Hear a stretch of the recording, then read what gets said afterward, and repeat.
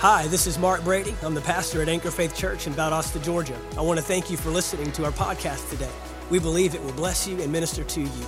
Now get ready to receive a word from God. Ephesians chapter 4, we kind of get a pretty good overview from the writer Paul. He's kind of outlining a little bit. If you don't know about the book of Ephesians, Ephesians is one of the most powerful chapters you could be in as a believer, you could read, especially as a new believer. The first three chapters of Ephesians, 1, 2, and 3, tell you who you are. They give you identity. They give you identity. Chapters 1, 2, and 3 tell you who you are. Because God wants you to know who you are. Amen? God doesn't want you going through life, listen to everybody else, what they tell you you are, trying to derive your identity from a paycheck or from a rank or from a role or a responsibility or an assignment or how many pieces of paper you have on the wall, how many letters follow your last name, how many zeros are in the bank account. Those aren't the things we're supposed to get our identity from. We're supposed to get our identity from the one who made us. The manufacturer is the one that gives identity. That's God. And so Ephesians chapter 1, 2, and 3 is kind of outlining our identity as believers. And then chapters 4, 5, and 6, God starts moving into assignment.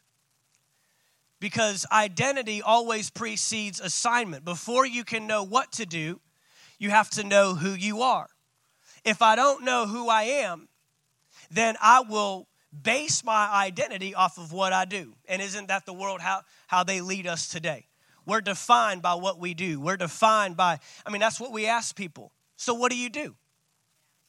Like, that's literally the question we ask. Because that's how I'm going to get to know you. That's how I'm going to categorize you. That's how I'm going to figure you out. What do you do? But that's not how God designed us to figure out our identity.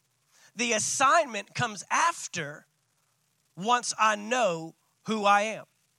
So Ephesians 1, 2, and 3 gives us identity. Ephesians 4, 5, and 6 gives us responsibility, gives us assignment. And in chapter 4, starting with verse 11, Ephesians 4 and verse 11, and he himself gave some to be apostles, some prophets, some evangelists, some pastors, and teachers. Now, that is what we call or identify as the fivefold ministry, the five basic major gifts of ministry. And, typically we identify those as full-time callings. Now, obviously, people can be bivocational. They can, for the longest time, both here and in our previous location in St. Augustine, Florida, before my wife and I moved up here and planted Anchor Faith Church here, I worked outside of the church for 7 out of 8 years that I was there. I only was on full-time staff, earning a salary down there as a pastor, a children's pastor, for 1 year. Like 13 or 14 months, and then God said, go to Valdosta. So we went to Valdosta, and I worked outside the church here. I had jobs here, but my intention was I knew I had a full-time calling, a full-time gift, and so I was always working towards full-time, for the lack of a better word, employment in the ministry. So when we look at these fivefold gifts, apostle, prophet, evangelist, pastor, and teacher, that's typically what he's referring to. That this is your main interest. This is your main investment. And I would encourage anybody called to the ministry, that ought to be your goal, is full-time ministry. I've spoken to ministers that recognized they had a full-time call, a full-time assignment on their life. And they recognized that, but they wanted to keep a previous job. They had, earned this amount of pay or this level of retirement or blah, blah, blah. They wanted to hold on. But if you are called to ministry, full-time ministry, it ought to be your goal and your desire to pursue that intentionally and make that your main call, okay? But look at why the fivefold gifts are given. This is where the body of Christ comes in. This is where the church comes in. Verse 11 gives us the fivefold ministry, but verse 12 says, for, everyone say for the equipping of the saints. That's you. For the equipping of the saints. I've seen a lot of dangerous models in churches. I've seen a lot of models that are incompatible with the Word of God. I've seen a lot of models in churches where the pastors, the leaders, the full-time staff run themselves ragged, doing everything, never empowering or equipping the body, the saints. I'm just going to tell you that's an incorrect model. That we're actually doing you a disservice by not empowering believers, not equipping the saints. And what does it say equipping the saints to do? Equipping the saints for the work, everyone say work, the work of ministry, the four-letter word in the church, work. Oh, you mean it's going to take work? It takes work. It takes work. You can ask any of our Nautilus team members, our phenomenal family team members back there that are changing diapers and feeding goldfish and cleaning up crumbs and breaking up fights and trying not to get hung upside down from the rafters. You could go back there and ask them. They'll tell you it's work. You can ask our worship team. It's work. We do rehearsals every Thursday night in this building for, at least 2 hours. We're in here rehearsing and going through these things. It's work to do the work of ministry. Evangelism takes work. Reaching our city and our community for the kingdom of God, that takes work. It takes work. And he's telling us here that the fivefold gifts that we a lot of times put the weight, and I'm not trying to push off anything here today. I'm going to tell you, I'm not trying to get a vacation to Hawaii. I'm not asking you for a bump in pay. I'm not telling you that I need, 90 days off just hanging out. I don't need all that. But my goal, my role, my work is to empower you. I've seen a lot of pastors that they do it for job security. Well, if I train them how to do it, they won't need me. I can tell you right now, from the beginning of time until we all go home to be with Jesus, and Jesus returns and brings his kingdom back to this earth, you're going to need a pastor. You're going to need a shepherd. That's never going to go away. I need a shepherd. I need a pastor. I need someone, an overseer in my life, shepherding me, challenging me, coaching me, correcting me. That he's not in my life to be a stronghold or a level of accountability that's restricting, but he's there to empower me to be all that God's called me to be. You'll always need a pastor. Whether you submit to one or not, that's on you, but you'll always have need of pastoral care, shepherding in your life for every believer. Last week, we saw that there are 3 basic resources that every believer needs. Last week, we saw from the beginning of time, from Adam and Eve until today, it's never changed and it never will. Number 1, we have to have God's word. We cannot live. Jesus said that his word is our bread of life. It's literally how we eat. If I eat naturally, I ought to be eating spiritually from the word of God. It's life to me. His word is. Secondly, we need his Holy Spirit. We need the Spirit of God operating, speaking to us, guiding us, leading us. Not there for a touchy-feely, not there for power and just presence. He's there to lead you and to guide you. It's that still small witness, still small voice on the inside that says, no, we don't need to go there. No, we don't need to respond that way. No, we don't need to do that. Oh, hey, give this to them. Hey, go do this. Go help this person. That's the Holy Spirit. Jesus said it's to your advantage that I go to be with the Father so that he can send his Spirit to come live in you, be with you, come upon you, empower you for kingdom work. So I need the Word of God. I need the Spirit of God. And then lastly, we saw that we need the church. We need the church of the living God, his body. His body. We saw that Jesus, he's literally the head, and we are the body. We are the executing members of the body of Christ. God's will does not get done in the earth without his church. And there's plenty of scripture. We went through it last week. Plenty of scripture to back that up. We have this concept and this idea. We've bought into this lie that God is just up in heaven doing whatever he wants, and we're just here hanging out until he comes back. But our plan and our purpose is much greater and much bigger than that. We are literally the members of the body. We are the hands. We are the feet. We are the voices. We are the ones carrying the gospel. We are the ones ministering to the needs of a lost and dying world. We are the ones that are going to stand up and be a pillar in support of truth when everybody else is trying to compromise what truth is and redefine what truth is. The church stands up for truth. And many of the things today that the church has become silent on are the very things we ought to be the most vocal about. Don't get me started. So we are the church of the living God. We are the body of Christ. And so this says here that the fivefold ministers, those pastors, teachers, apostles, evangelists, prophets, they are given to you, the body of Christ, for the equipping of the saints, the empowering, the developing, the strengthening of the body of Christ. Let me help you a little bit. Equipping, we tend to redefine this word equipping, and we have substituted the word equipping with the word educating. Educating. It does not say that the fivefold ministers are given for the educating of the body of Christ. Let me put it to you this way. Education is simply an element of equipping. But you are not equipped just because you know.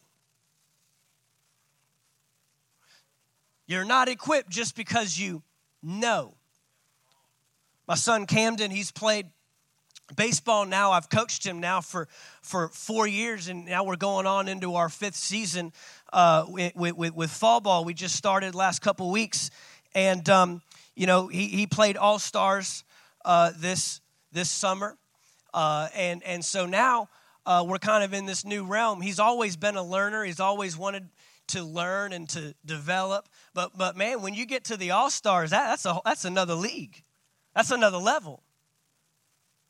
And so, I've been getting a lot in my working with him and getting him ready for fall ball now. And I've been getting a lot of, yeah, I know, Dad. Yeah, I know. I'm not even coaching his team this year. I said, I'm not even coaching you. You need to hear from somebody else. My words are going in one ear. I know, Dad. I know. Okay, you tell that to Coach Ben. You tell him I know and see where he puts your tail. You're going to be really good at the bench.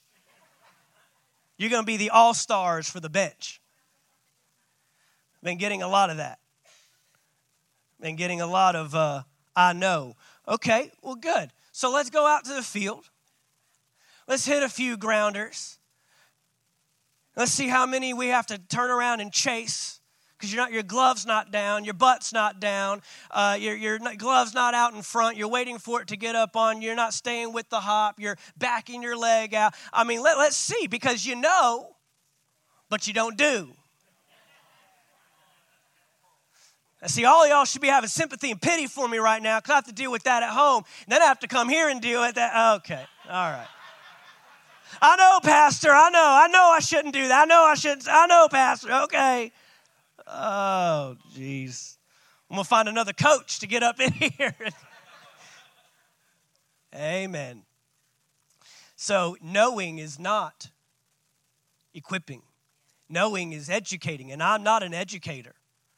I'm not here just to fill your brain with knowledge. I'm here to fill your heart with a response and a love for God that says everything in that word I want to apply, I want to live, I want to see fruit of it in my life, I want to be the best that God has called me to be, I want to see his potential. So if we challenge, if we coach, if we correct, if we encourage, if we strengthen, if we edify, if we build up, it's only for your potential. It's only for your benefit.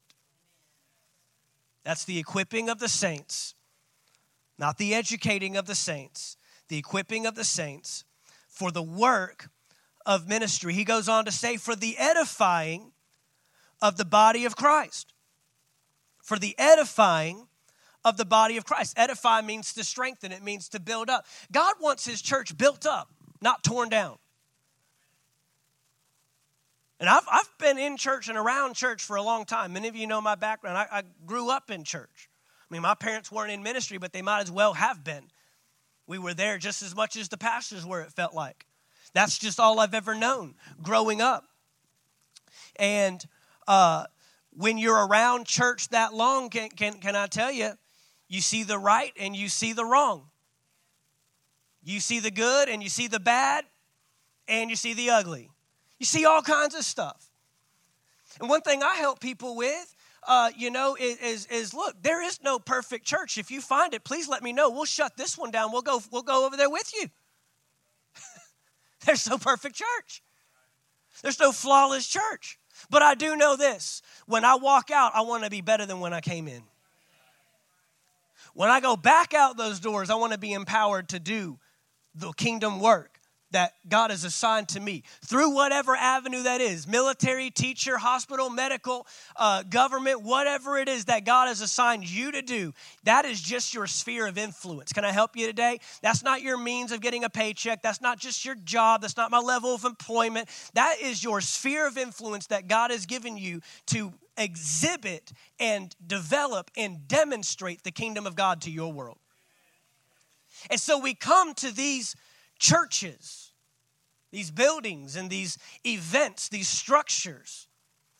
The church comes together to be built up, to be encouraged, to be strengthened, to be edified, so that when I leave, I'm better than I came in, so I can do the work that God has called me to do.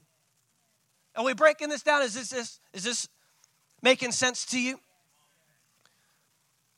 Now, he gives us the role of the fivefold ministers, and he tells us why we exist, that we're equipping, building up the saints for the work of ministry, for the edifying, the strengthening of the body of Christ. But now in verse 13, he gives us a timeline.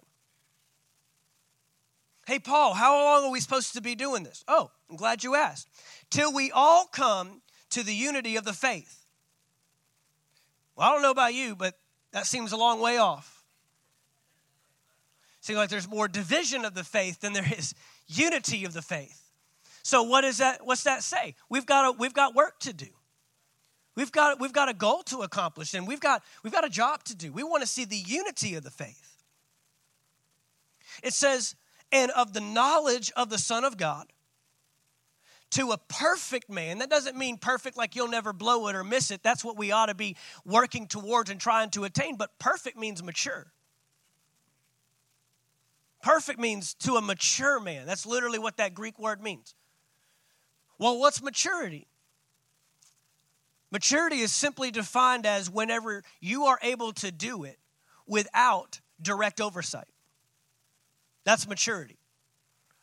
When Camden was 2, he was not able to cross a road without direct oversight. He was not mature enough to cross a road. Now he can cross a road as a more mature young person, although still very young and immature. There's things that now he's grown to be able to do and be able to develop to without having direct oversight. Now he can, wait a minute, when I get to the edge of this road, watch both ways, cars are coming, don't just bolt out into the middle. That's maturity. Maturity is when you can do it without having to literally have someone over your shoulder. Hey, are we good? Are we doing okay? That's what it means to be a perfect man, to be a mature man. It says, to the measure of the stature of the fullness of Christ. To the measure of the stature of the fullness of Christ. We saw last week, and we mentioned it already, that we are the body of Christ. Jesus is the head. But you know as well as I do, a body is incomplete with just a head. In fact, if you separate the head from the body, you've taken away the life. You've taken away the source. You've taken away where the thinking takes place, where the ideas take place, where the agendas take. Like everything our body does, it executes what the head wants to do. And so it's the same way with the church. And so he's saying that the body of Christ is the fullness of Christ. You and I complete Jesus. That's how important you are in this planet, in this earth. That's how important you are to the kingdom of God. You see, our responsibility is way deeper than we thought it was when we first came in. We thought we were just trying to pray a prayer. We're trying to get fire insurance, right? Trying to get out of hell free card. We're looking for ways to, yeah, absolutely. I want to get rid of my past. I want to get rid of my sins. I don't want to be a sinner anymore. Heaven sounds far better than hell does. Let's do the heaven thing. What's the ticket? Oh, pray a prayer. Right? And so most of us, we accept Jesus as our Savior, but we don't really make him Lord. Because Savior is what Jesus did, but Lord is who he is. Hello? There's a difference. There's a difference. Jesus didn't just come to forgive you. He came to restore you. There's a difference. He didn't just come to free you from the penalty of sin going to hell when you die. He came to free you from the power of sin living like hell on this earth. Hello. That's what Jesus came to do. That was his assignment. And so we have to recognize that we've got a great responsibility in this earth. It says here that we are supposed to be the stature of the fullness of Christ, that we should no longer be children. And this is where we get into where I want to go today. That we should no longer be children, tossed to and fro, and carried about with every wind of doctrine by the trickery of men in the cunning craftiness of deceitful plotting, but speaking the truth in love, may grow up. Everyone say grow up. May grow up in all things into him. You know, it's one thing to just tell someone to grow up. But it's another to say grow up and then give them a picture of what that should look like. And so he doesn't just say that we ought to grow up, period. He says that we ought to grow up into him, who is the head, Christ, from whom the whole body, you and I, joined and knit together by what every joint supplies. I mean, my Bible says what every joint, not some joints. Okay, so let's just get a picture of that. What if only some of your joints cooperated?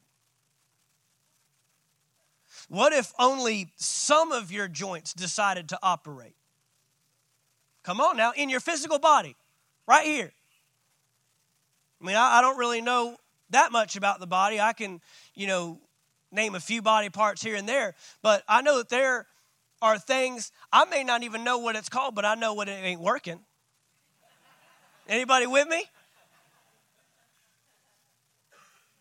About 10 years ago, I guess it's been about 10 years ago now, I was playing flag football. And actually, Pastor Caleb's brother, Josh, we were playing flag football, and he had the bright idea to wear shorts with pockets. Well, the flag sits right by where the pocket is. So I'm going for the flag, but my finger decides to go inside his pocket. And he's running, I yank, he's going one way, I'm going the other way, snap, my ring finger just on my left hand was on top of my middle finger. So I'm like, I don't know a whole lot about this. I mean, Adam would know a lot about it. I don't know a whole lot about this, but I know it's not supposed to be there. It's not supposed to feel like that. There's a problem. And we had to get it fixed. Hello?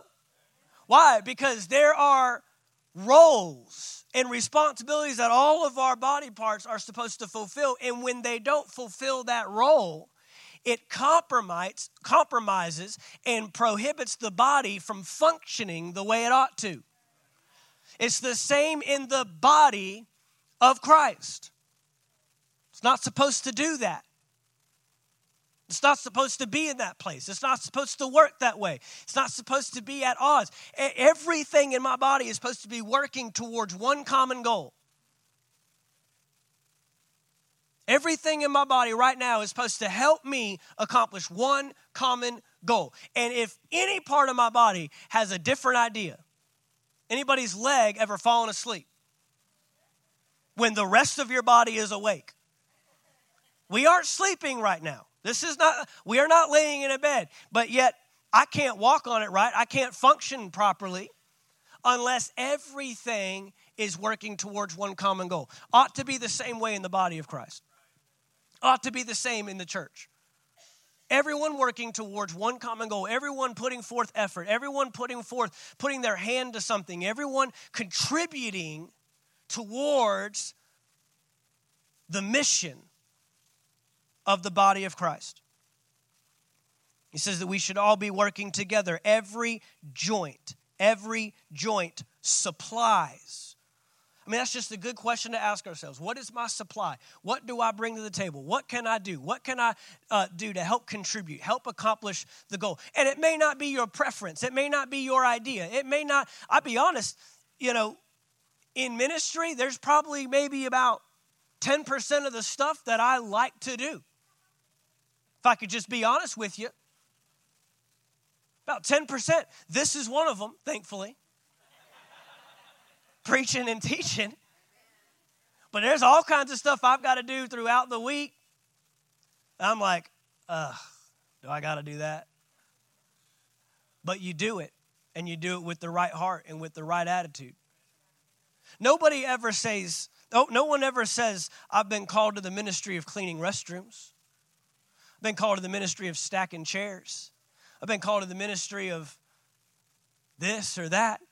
I mean, when we started our church in St. Augustine, Florida back in 2004, we've been in existence for over 15 years. We started out in a middle school for 3 years. And guess what? They didn't just let us move in and do church and leave our stuff there. We had to set it up at 8 a.m. every Sunday morning. We had to tear it down after service. No going to lunch with family. No going to lunch with our friends. No going out. I mean, see you in a couple hours. Can you hold the table for me? That ain't happening. People after church are hungry. No. We do midweek services, do the same thing on Wednesday nights. Get off work, haul tail over there. We had a smaller window even on Wednesdays, and sometimes we had to wait on them to get out of school or do their different functions before we could even get in and do what we needed to do. Set up and tear down. For 3 years, 36 months, we did that. Man, we were rejoicing when we got our own facility turnkey. You could just walk through the door and everything was there set up. I mean, it almost felt weird. It was like, I'm supposed to be doing something right now. I'm supposed to be here 3 hours ago. Nobody ever says I'm called to the set up and tear down ministry, but yet it's needed to help accomplish the goal because it was about people's lives. Putting those chairs out, that meant that there was going to be a life in those chairs. Putting out the kids' toys and the mats and the crayons and the markers meant that there was going to be a life impacted, that we would pray over the crayons as we're putting them out, because there's going to be a child who's going to put that crayon in his hand that may not know Jesus. And guess what? His parents may not know Jesus. His brothers and sisters may not know Jesus. And those were the ones that were lucky enough to actually have a family that brought them to church. Some just had caretakers. Some had some godly grandmothers and grandfathers that overrode their own children to get their grandkids to church that the parents wouldn't even come to church. All kinds of scenarios. So not just putting out crayons, we're investing and pouring into a life. We had one common goal. It was never about the task. What can I supply? What can I bring to the table? What can I do? How can my joint supply something to the goal of seeing people meet Jesus? One common goal. It says every joint supplies. According to the effective working by which every part, everyone say every part does its share, causes growth of the body for the edifying of itself in love. Notice here we wrap up in verse 16. He easily identifies the goal is growth. Say that with me. Say the goal is growth. Anything that's not growing, guys, is dying. There's ways to measure growth. I go to all kinds of conferences, seminars, leadership things, all these different things that, help us in this day and age. be able to measure as pastors and leaders and church leaders, what does growth look like? You know, and there's all kinds of ways to measure that. There's numerical growth. There's spiritual growth. There's growth in those that are coming out of darkness into light, that they didn't know Jesus before they came. There's all kinds of ways to measure growth. But the ultimate goal that we're looking for in the body of Christ is growth. God is interested in growth. God is interested in something developing, something maturing, something progressing, something advancing. The Bible tells us that his kingdom will always be advancing. Isaiah chapter 9 tells us that to his kingdom there will be no end. There's always work to do. There's always growth. There's always advancement. Look at Acts chapter 6. Acts chapter 6. And as a church that is growing, and I can tell you today, our church has maintained for 8 years, sometimes very steady and almost, what's the word I'm looking for? Almost not noticeable, but at other times, very progressively, we have advanced, we have grown. I mean, I can tell you today that our church in 8 years has always been up and to the right. I'm talking in finances. I'm talking in numbers, increase. That may not always be. There may be levels of plateau. There may be a year where we're down versus another year. Those things don't move me. I got to keep doing what God's called me to do. If you base growth on those kind of things, then Jesus had a horrible ministry. He ran everybody off. He went to the cross by himself, where he once had multitudes, upwards of 20, 25,000 people on the side of a mountain listening to him speak. He went to the cross by himself. He even ran off the ones that were closest to him. Peter, one of the three, Peter, James, and John, denied even knowing him when he needed him the most. When Jesus needed a friend, when he needed a confidant, when he needed someone to come to his aid, Peter said, I don't know the guy. Stop bothering me. Cuss the guy out over it. Go read it in your Bible. Very adamant. I do not know that man. Do not ask me again. Are you kidding? We just spent our closest years together for the last 3.5 years. I told you all along this was a part of the mission. Now you're denying that Jesus went to the cross by himself.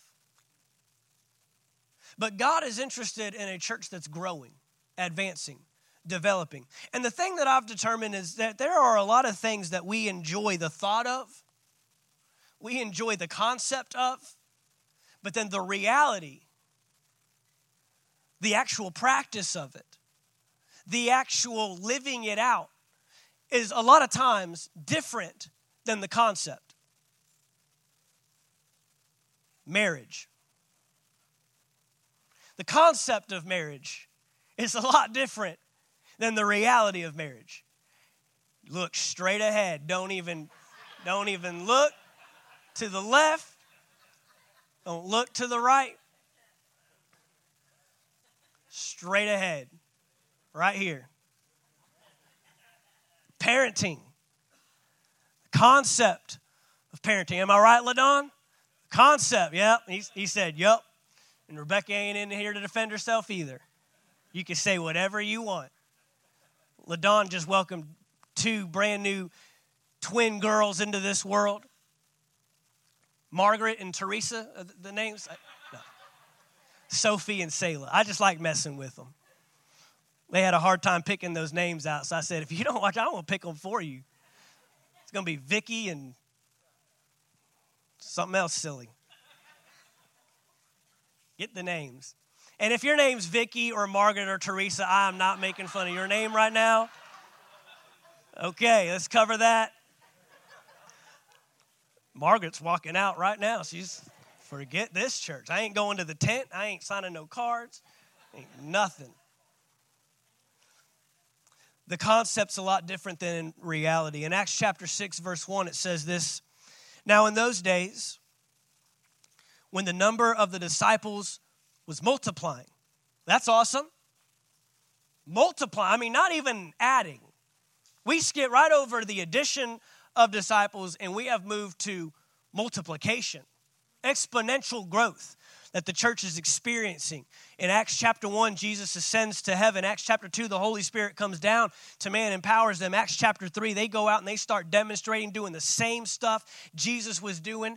They got in trouble. The Jews and the Pharisees, the religious leaders, and even the Roman leaders were like, oh, great. We thought we got rid of one guy. Now we've got a whole multitude of them all doing the same stuff he was doing. They're all just as crazy as he was.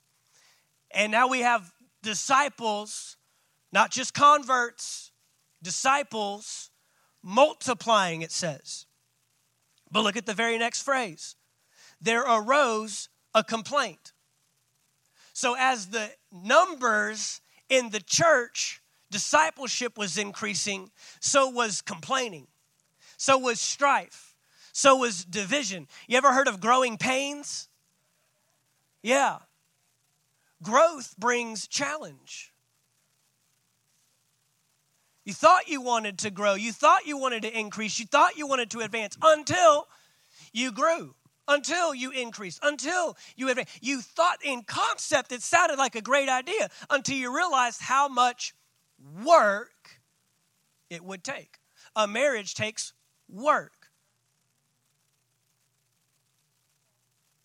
I mean, no man gets married or looks forward to their wedding day and says, man, I cannot wait to have my wife nag me about the clothes that I leave on the floor. I need that in my life so bad. That is what I need. I need someone to remind me 15 times a day. I need a personal aid as I'm driving my vehicle. I don't know how I got around without you. I don't know how I ever knew to hit the brake. I don't know how I knew how fast I was going because I didn't have you telling me you're 10 over right now. Really? They have these things called speedometers, and it's right here. It's got numbers. It's got a little needle that points right to where I'm at. I know right where I'm going. I'm aware I'm going 10 over. There's a car. There's a car. There's a car. Are you serious?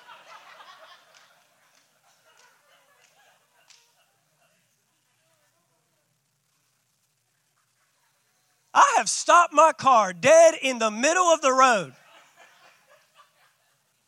and said, what am I supposed to do? Do I turn? Do I keep going straight? What color is that light? I can't tell right now. And my wife isn't in here to defend herself, but even if she was, I'd be saying the same thing because that is one of our issues. We're real people too.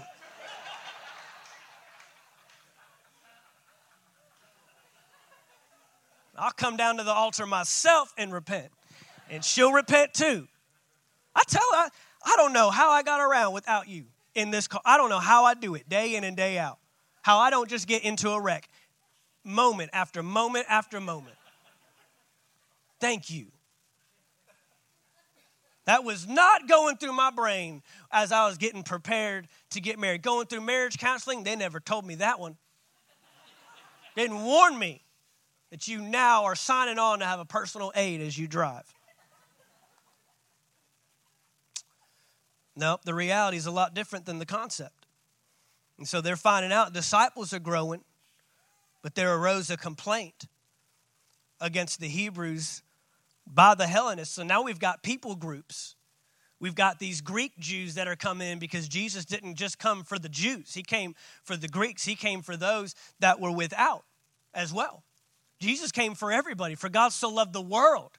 Not just a certain people group, not just a certain denomination, not just a certain preference, not just the people you hang around. He loved the world. But now we've got this unifying, this marriage even of people groups coming together, and now there's a strife beginning to take place. It says because their widows were neglected in the daily distribution. The New Living Translation, I really like how it reads. It reads this way. But as the believers rapidly multiplied, there were rumblings of discontent. rumblings. I mean, we're not at a full-on outrage at this moment. We're not at a full attack mode, separation. I can't do this anymore. But there's discontentment. There's rumbling showing. There's growing pains beginning to reveal themselves. The Greek-speaking believers complained about the Hebrew-speaking believers, saying that their widows were being discriminated against in the daily distribution of food. So the 12 called a meeting of all the believers. And they said, we apostles should spend our time teaching the word of God, not running a food program. Now, if a pastor got up today and said that, that place would probably not make it. But yet that's exactly what the fivefold ministers, fivefold leaders were saying. Hey, we have a job to do. We have an assignment, what God has called us to do. I remember my pastor, Pastor Earl, would say it this way: when you first start a church as a full-time, even as a full-time minister, you do 80% of the work and the body does 20% of the work. But as you grow and as you increase and as you further along in ministry, those percentages ought to start to flip-flop. Or there may be a day where it's half and half.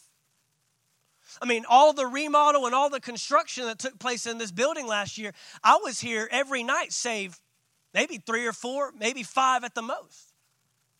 And I didn't even know what I was doing.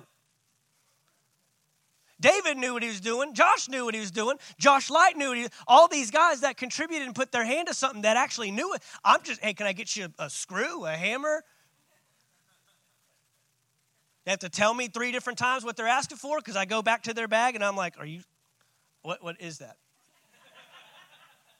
What does it look like? Is it flat? Is it round? Is it star bit? I needed 3/4. Numbers? What is going on here? I don't know what I'm doing, but I'm there. I'm there contributing to the effort. I'm there getting the job done. And I never once complained and said, I'm the pastor around here. I'm supposed to be preaching. I'm supposed to be teaching. I'm supposed to be counseling people. I'm supposed to be praying with people. And I also never missed moments to do what God's called me to do and to help God have conversations. I mean, you could ask David. There were nights that we were here after midnight, not so much because the job took that long, but because him and I would get to talking and we just start pouring into each other because iron sharpens iron. Turned it into an opportunity to build one another up. And so we recognize here that the apostles, they're recognizing we need to be spending our time teaching the word of God. And so, brothers, select 7 men. Now look at the responsibilities. Again, they're distributing food. They're distributing food. And if I can make this relevant and give you some context.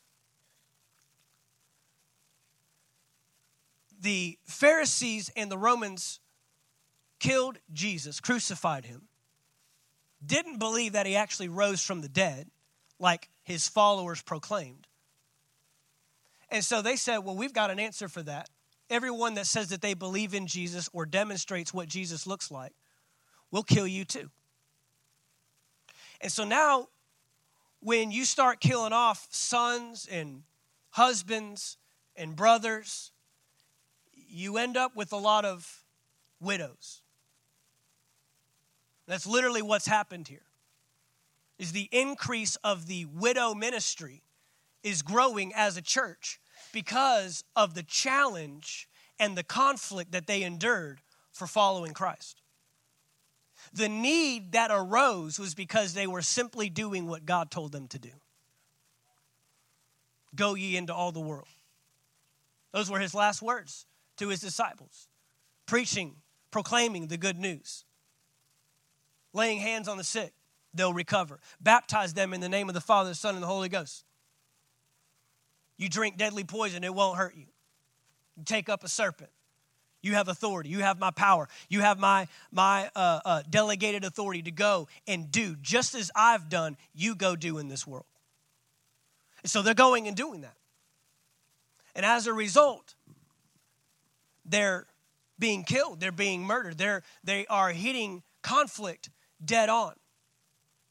You know, throughout history, the church has thrived in the midst of conflict. The church has actually grown as a result of challenge. And on the flip side of that, the church hasn't done so well where there's comfort, allowance, liberty. I mean, you know, we had guest minister here not too long ago, about a month ago, a little over a month ago now, for that does missionary work in China. And it's growing. The underground church, as they call it, because they can't do what we're doing today. They can't even have worship music because it'll make noise and people will know what's happening inside of that building. They just have to sing with their voices. They don't have what we have today. But yet they're growing in the midst of conflict, in the midst of challenge.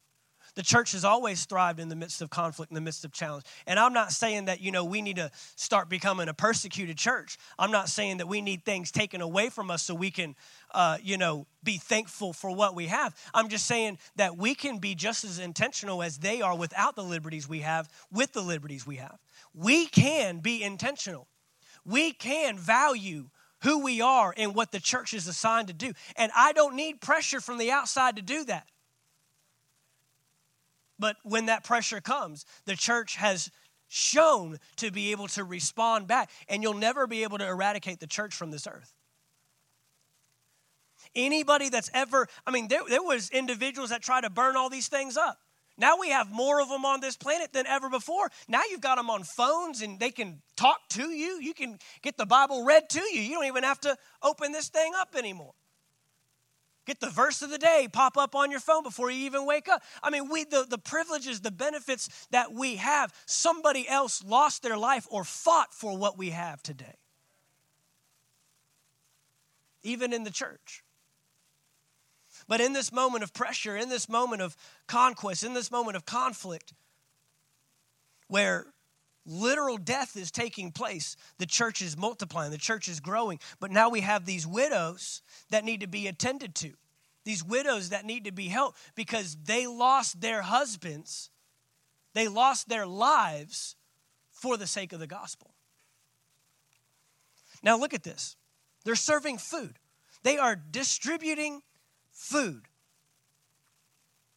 Select 7 men who are well respected and full of the Spirit and full of wisdom. Those are 3 high-level characteristics, qualities that we're looking for in individuals to be able to serve food. Now, wherever you go today, I just dare you to ask your waitress or your waiter, are you a good character, full of the Holy Spirit and full of wisdom?